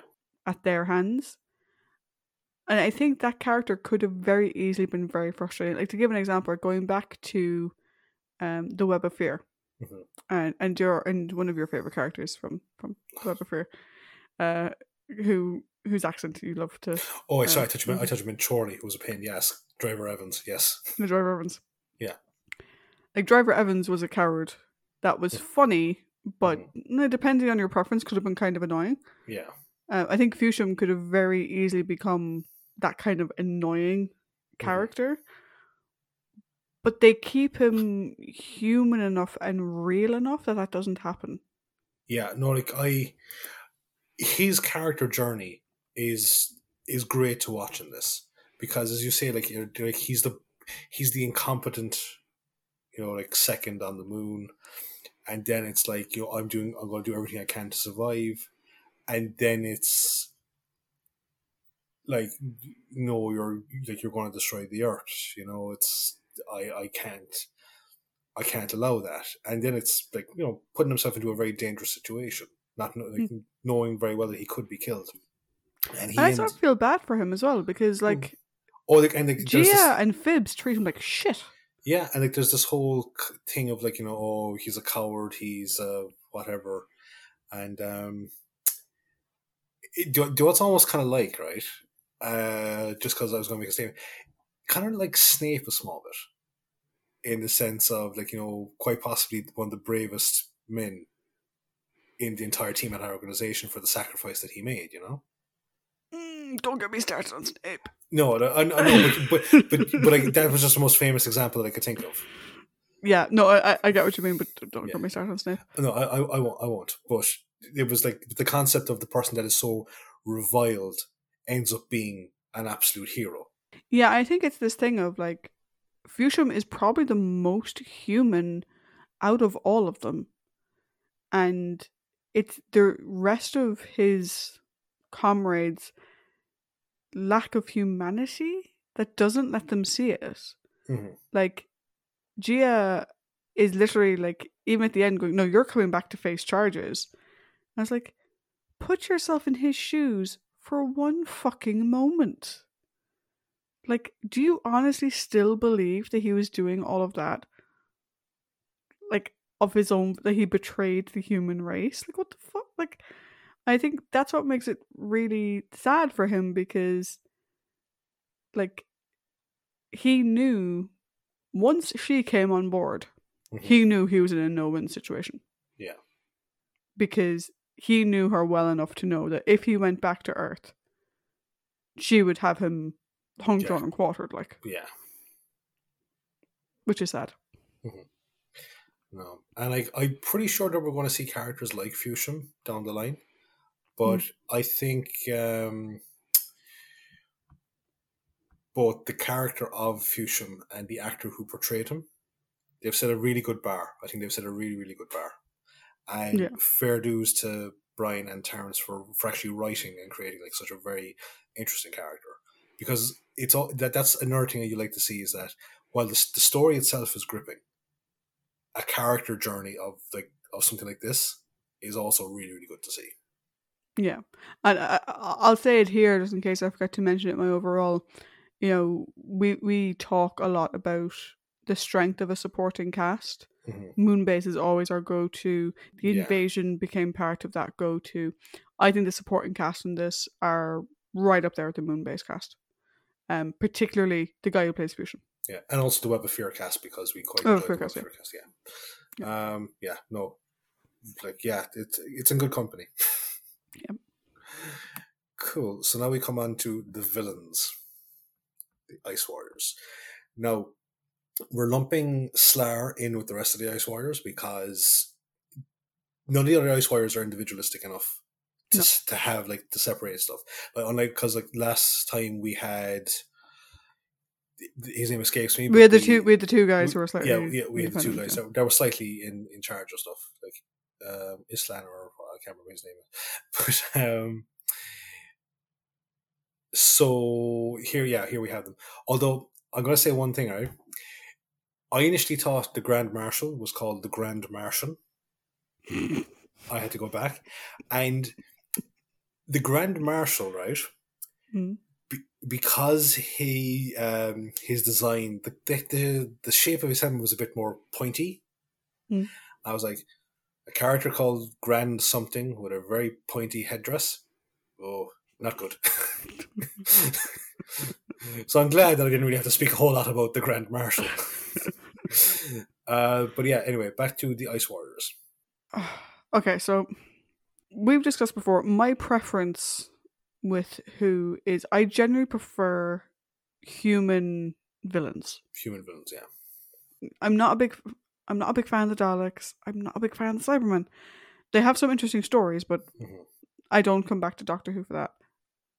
I'm not a big fan of the Ice Warriors for two main reasons. Okay. One, their fucking voices and the hissing and whatever, it gets in my brain. It's like nails on a chalkboard. It does my fucking nut. Yeah, I had contemplated telling you that it was going to be Ice Warriors in this one, but then I think you already knew that there was Ice Warriors in it. So I was like, I didn't actually until you sent me the list, because I'd forgotten. Well, at least I sent you the list ahead of time, so therefore yes, you weren't surprised. And yeah, but like, it's just this. Like, I don't even like it when I'm editing this podcast and we include a lot of S's in our sentences. Like, even editing what I just said. Yeah. Is going to wreck my head. It's it's so annoying. It's so annoying. It's like Darth Vader's respiratory issues Mhm. are cool and ominous. Their issues are just like it's nailed on a chalkboard. Like, I know it's part of their reptilian nature, but it does sound like they just ran up a flight of stairs. Yeah. Like I wouldn't mind if they were just like if they prolonged their S's, Mhm. but like it's the breathing Yes. and the yeah, no, Sorry. I don't like it. The second thing I don't like about them is they are blind as fuck. They have zero peripheral vision whatsoever. And I Mm, get that, like, Doctor Who at this point in time, they're a bit limited by the size of their sets and stuff. But, like, the soldier ice warriors, I suppose is the best way to describe them, yeah. they walk into a room Mhm. and there are people on both sides of them. They don't turn their head to look to either side. They only ever look straight. Mhm. And they clearly have no peripheral vision, so they can't see these people who are very obviously there. Like, when Zoe was creeping over to turn up the temperature, Yeah. like, if, if that was Holy. in real life, you sort of see this person out of the corner of your eye. It's like they don't have a corner of the eye. Which, given the fact that they're slightly reptilian, seems weird. But see, do you remember that? Like, so the because we go back to the regular Ice Warrior, the first Ice Warriors, and there was meant to be this whole thing of like they were meant to be like frozen warriors, like frozen Yeah. knights. I think that hallmark is kind of carried over into the fact that they're wearing armor, and that helmet is probably meant to be like a knight's helmet. So like the visors, you really only have what's in front of you. That's fine. Then turn your fucking head when you're looking for someone. Yeah, because to be fair, like Jamie didn't really do a good job of hiding by just clinging to the side of the filing cabinet. It's like, either have him stop short of the filing cabinet, Mm-hmm. or have him turn his head and go, oh, there's a human there. Maybe Holy shit. maybe they're like T-Rexes. Their vision is based on movement. Um, other than that, though, right? So I'm not a big fan of the aesthetic of the Ice Warriors. Their plan was interesting, Mhm. and I have a question. Okay. How did they know about Tiamat? How do they know which Earth cities are in the Northern Hemisphere? How do they know their names? How do they know how they're manned? And how do they know that the default action would be to open the ventilation systems and send the gas out into the atmosphere rather than trying to filter it some other way? Go. Right.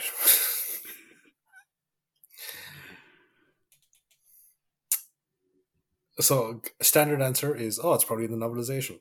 But no, the I've okay. So there is actually an awful lot of interesting stuff here because I raised the point earlier on about like how like it's never implied, but did the ice warriors cause the initial malfunction with the T-Mat? No, that was Fusion being a dope. Yeah, so yeah, because I was going to say like you saw them that their whole plan was like fucking stupid, like because it's like disable, it's like what was it, like almost like the Wheel of Space. Like, yes, we'll sabotage it so that it's forced to repair it so that we can get onto it, and therefore, it's just stupid. No, that was Fusion being lazy Yeah, and delaying things by 5 minutes, and then Osgood like I think there is a deliberately bit, sabotaged yeah, it. Then there is a bit more here. Like that, I think the exposition could have a bit more exposition could have helped. Kind of given to the side of things. at least Because showed them looking at a map. like because see again like you have the whole thing of, like Fushim is telling them stuff, and we know that Fushim has been telling them stuff, but we're never given an indication like that. Oh, did Fushim tell them all about what name the cities that are above, like, or that are in your northern hemisphere? What is the standard protocol for like I don't know, like a gas invasion, all this type of stuff. Like these are the type of things that you'd assume that are being Yeah, but asked. the whole idea behind the gas invasion was based on Tiamat. Yeah. And like they knew that humans had a way of controlling their weather. How the fuck did he know that? And how did he know that was managed from London? And again, some of this, like I said, Fusion explained some things, but like the core attack plan. Mhm. Well, like I suppose we have to take into account, right, that this is a scout, a reconnaissance party that went on ahead. but we have no idea like how long they've been on ahead. Like how long like did they scope out the Tiamat Center? Like did they?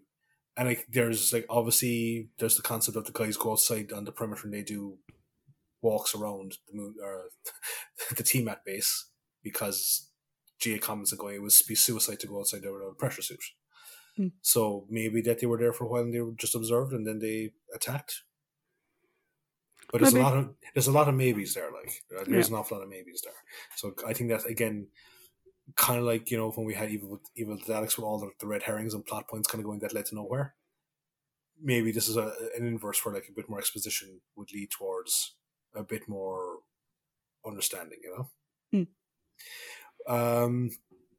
I think I have a soft spot in my heart for the Ice Warriors. I don't know how. I just think like I've always been kind of fascinated by lizard people races, which is odd given your sheer hatred of snakes. Yes, but lizards, not snakes. Reptiles. Yeah, they're related. Okay, yes, okay, but like it's like the type of thing where it's like. Okay, like I don't know honestly. Okay, sure, right. I'm terrified of snakes. Okay, but as you said, they're reptiles. They're part of a huge SWAT of reptiles. I also fucking hate sharks, but I don't mind other types of fish. Oh no, it's a salmon! Run away! But he might give me knowledge. Shit. Irish mythological joke, everybody. Taste mank. It was untold knowledge, and that's the worst. That's the best you can come up with to describe it. Mank. It burnt my thumb. Fish burnt my thumb. Now my thumb is big. So I have a soft spot in my heart for the Ice Warriors, and they are more so than I think anything that we've seen so far. They are a classic sci-fi horror villain. Because you've got like the cold, steadily approaching menace of that singular Ice Warrior with the path of destruction through the countryside, inside the base, hunting people down in the corridors. That it's great for like old sci-fi. Yeah, and it does tie into the whole. The Daleks and the Cybermen have it a little bit, but I think because of the annoying noise that the Ice Warriors have a bit more this idea of it doesn't matter how fast you run, the slow moving thing behind you. Yeah. Will eventually catch you. Exactly. And especially because you can always hear them coming, I like that we're, again, like some of our recurring villains, we're getting to see a bit more diversity in their society and civilization. So now we have the split between Ice Warriors and Ice Lords. I think that Ice Lords are clearly not meant to be frontline troops, like because of the fact that they're not wearing armor. So like they kind of command a bit more, I won't say respect, but the fact is like that they're clearly the more strategic ones, and the Ice Warriors themselves are just the muscle that go out and does stuff. Excuse me. I thought Slar was actually kind of intimidating. Like it is the thing of like, I was waiting for him to just kill Fusham, but he's very smart because in the sense of as it's always that kind of sword over the head. It's like, if you continue to help us, I will let you live. But there's always that thing for now, I'm not going to say I'm not going to say that I'm going to let you live indefinitely. But it's just as long as you help me with my cause, I'm going to let you live. And some we've seen in other scenarios where other characters completely fall for that and they end up being murdered for it, or killed for it. Like Maxwell in or Maxtable in Evil Dash, the guy that lived in Whitstable, You said Maxwell, and my brain went to Maxwell Sheffield from The Nanny. God. I don't know why. I was like, it's the only Maxwell character that came to mind. That's an amazing show. I haven't seen it in ages. So I think that but one thing I will say is that this is a much better showing for the Ice Warriors than their actual introductory story. Oh yeah. Oh, definitely. I would agree. 100%. Yeah. So yeah, and like I'm quite enjoying them, and I think over time they get a small bit more bearable on the auditory side of things. A little bit. Yeah. There's less panting and A puffing. But, smidge. yeah, there's less panting and puffing, you know? The thing now that I'm curious to see is what happened to them in this story. Mm-hmm. Does that have repercussions down the line? Oh, yeah. Because, like, there's always, like, the story, like, I think the more, like, you get the recurring villain, like, the more it's, like, like we saw in the Invasion, we encountered them on Planet 14 and wherever the hell that is. Yeah, whoever it was. There's like, yeah, they're a threat. They must be exterminated. They must be eliminated. So therefore, what's it going to be like the next time we see the Ice Warriors? Did the Doctor inadvertently doom the human race by sending the Ice Warriors into the sun? Yep. Who knows? We should have to wait and see.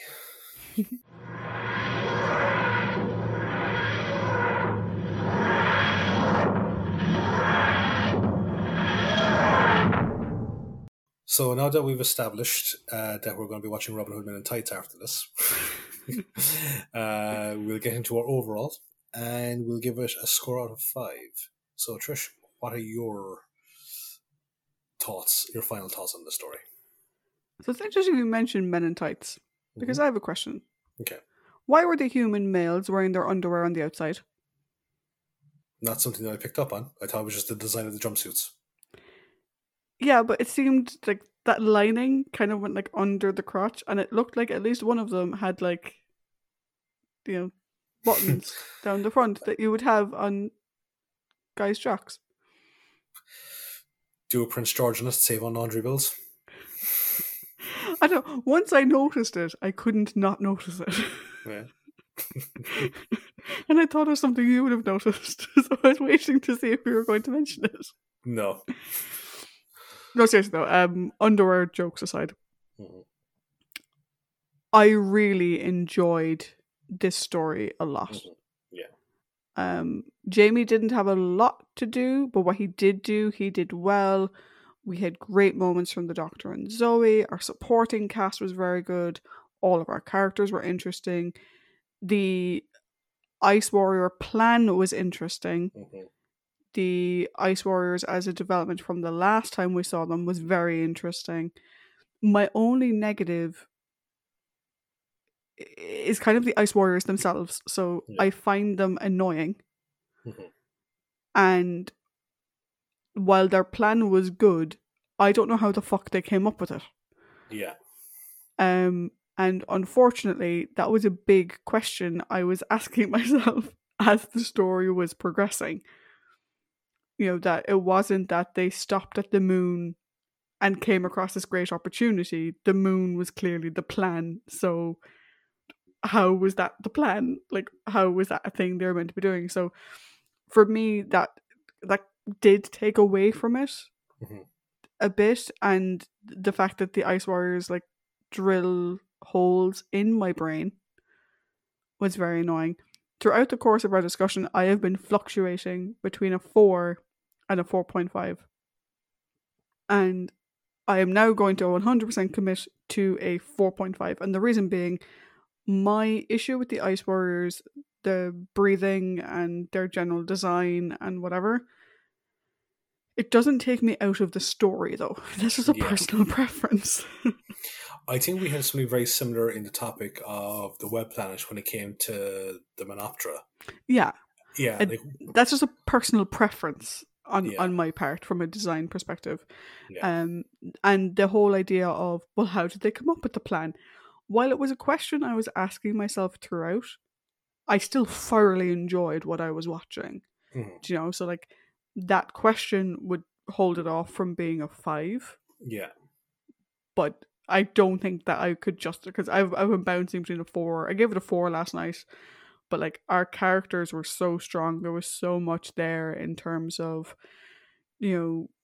fully investing in a future and not giving yourself a fallback. There was so much there in terms of how much you invest in a single person to the point where that person potentially loses their humanity because of it and they become their job and that's all they are.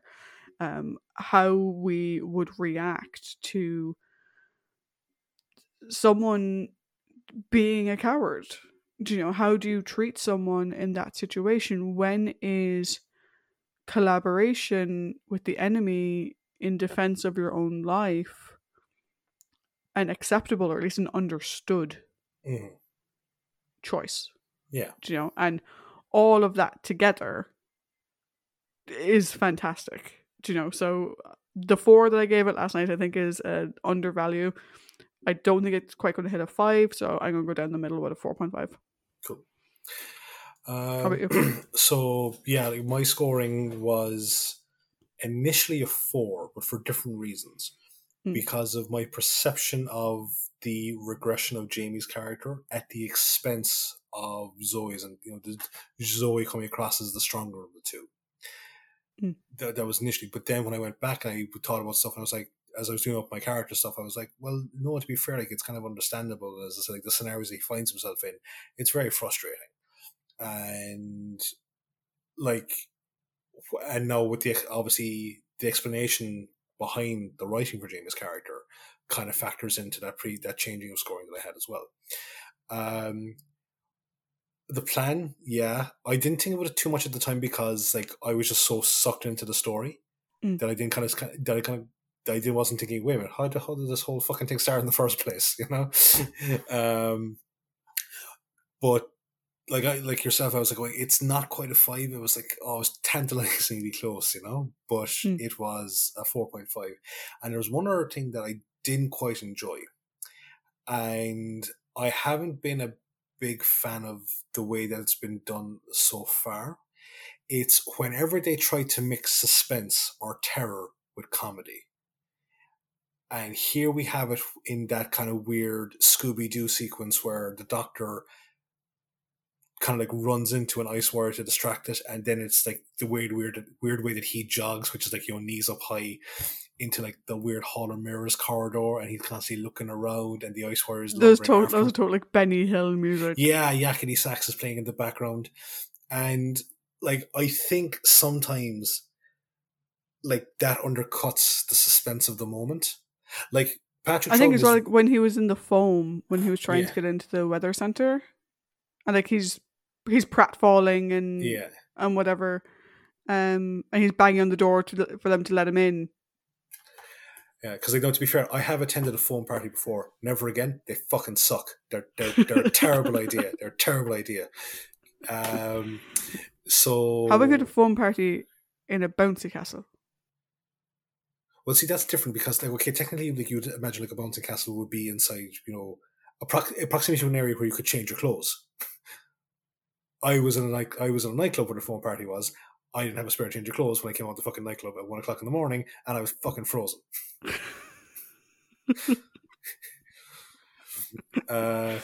Paddy Fox, ladies and gentlemen. Leave me alone. Like, I'm also telling you for your own good, never go to a foam party unless you got to change your clothes nearby. Duly noted. But yeah, no, it's like when I remember like going back, like obviously we had the whole thing of like, him clutching his bum as he did, the run away from like the Cybermen, while funny, didn't really gel up well with Vaughn being fucking murdered, like just like 30 seconds beforehand.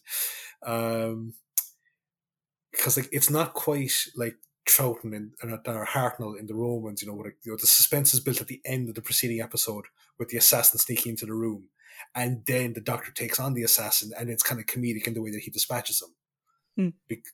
Because it's a split. There's a nice split between the suspense and then the comedy. Whereas here they've kind of mishmashed the two together, and it just doesn't really work. And like, but I don't mind. Like, there was times like, at the end of the Dominators, where it's like, oh, the lava's coming down there, so yes, but we're on the island. At which point it's like, oh my, was it, oh my giddy aunt, and it's like, going back inside. See, that's funny. That's fine because like it's not quite suspense, but there is an impending doom coming, and the reaction is funny.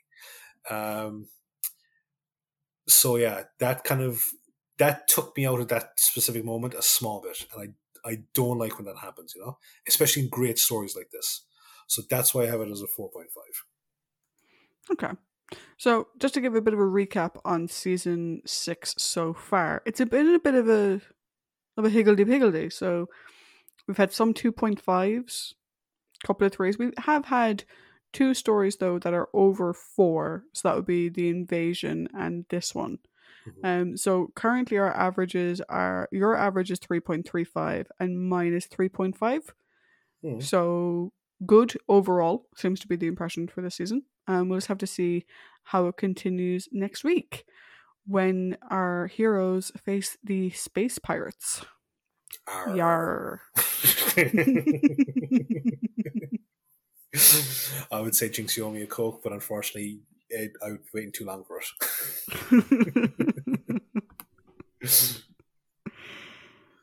Cool. Anyway, yeah. Join us next week when, we yarr it up. Also, I think walking the plank in space won't deter Jamie too much because he's now been shown that he can walk in space. Until next time, guys. Bye. Bye.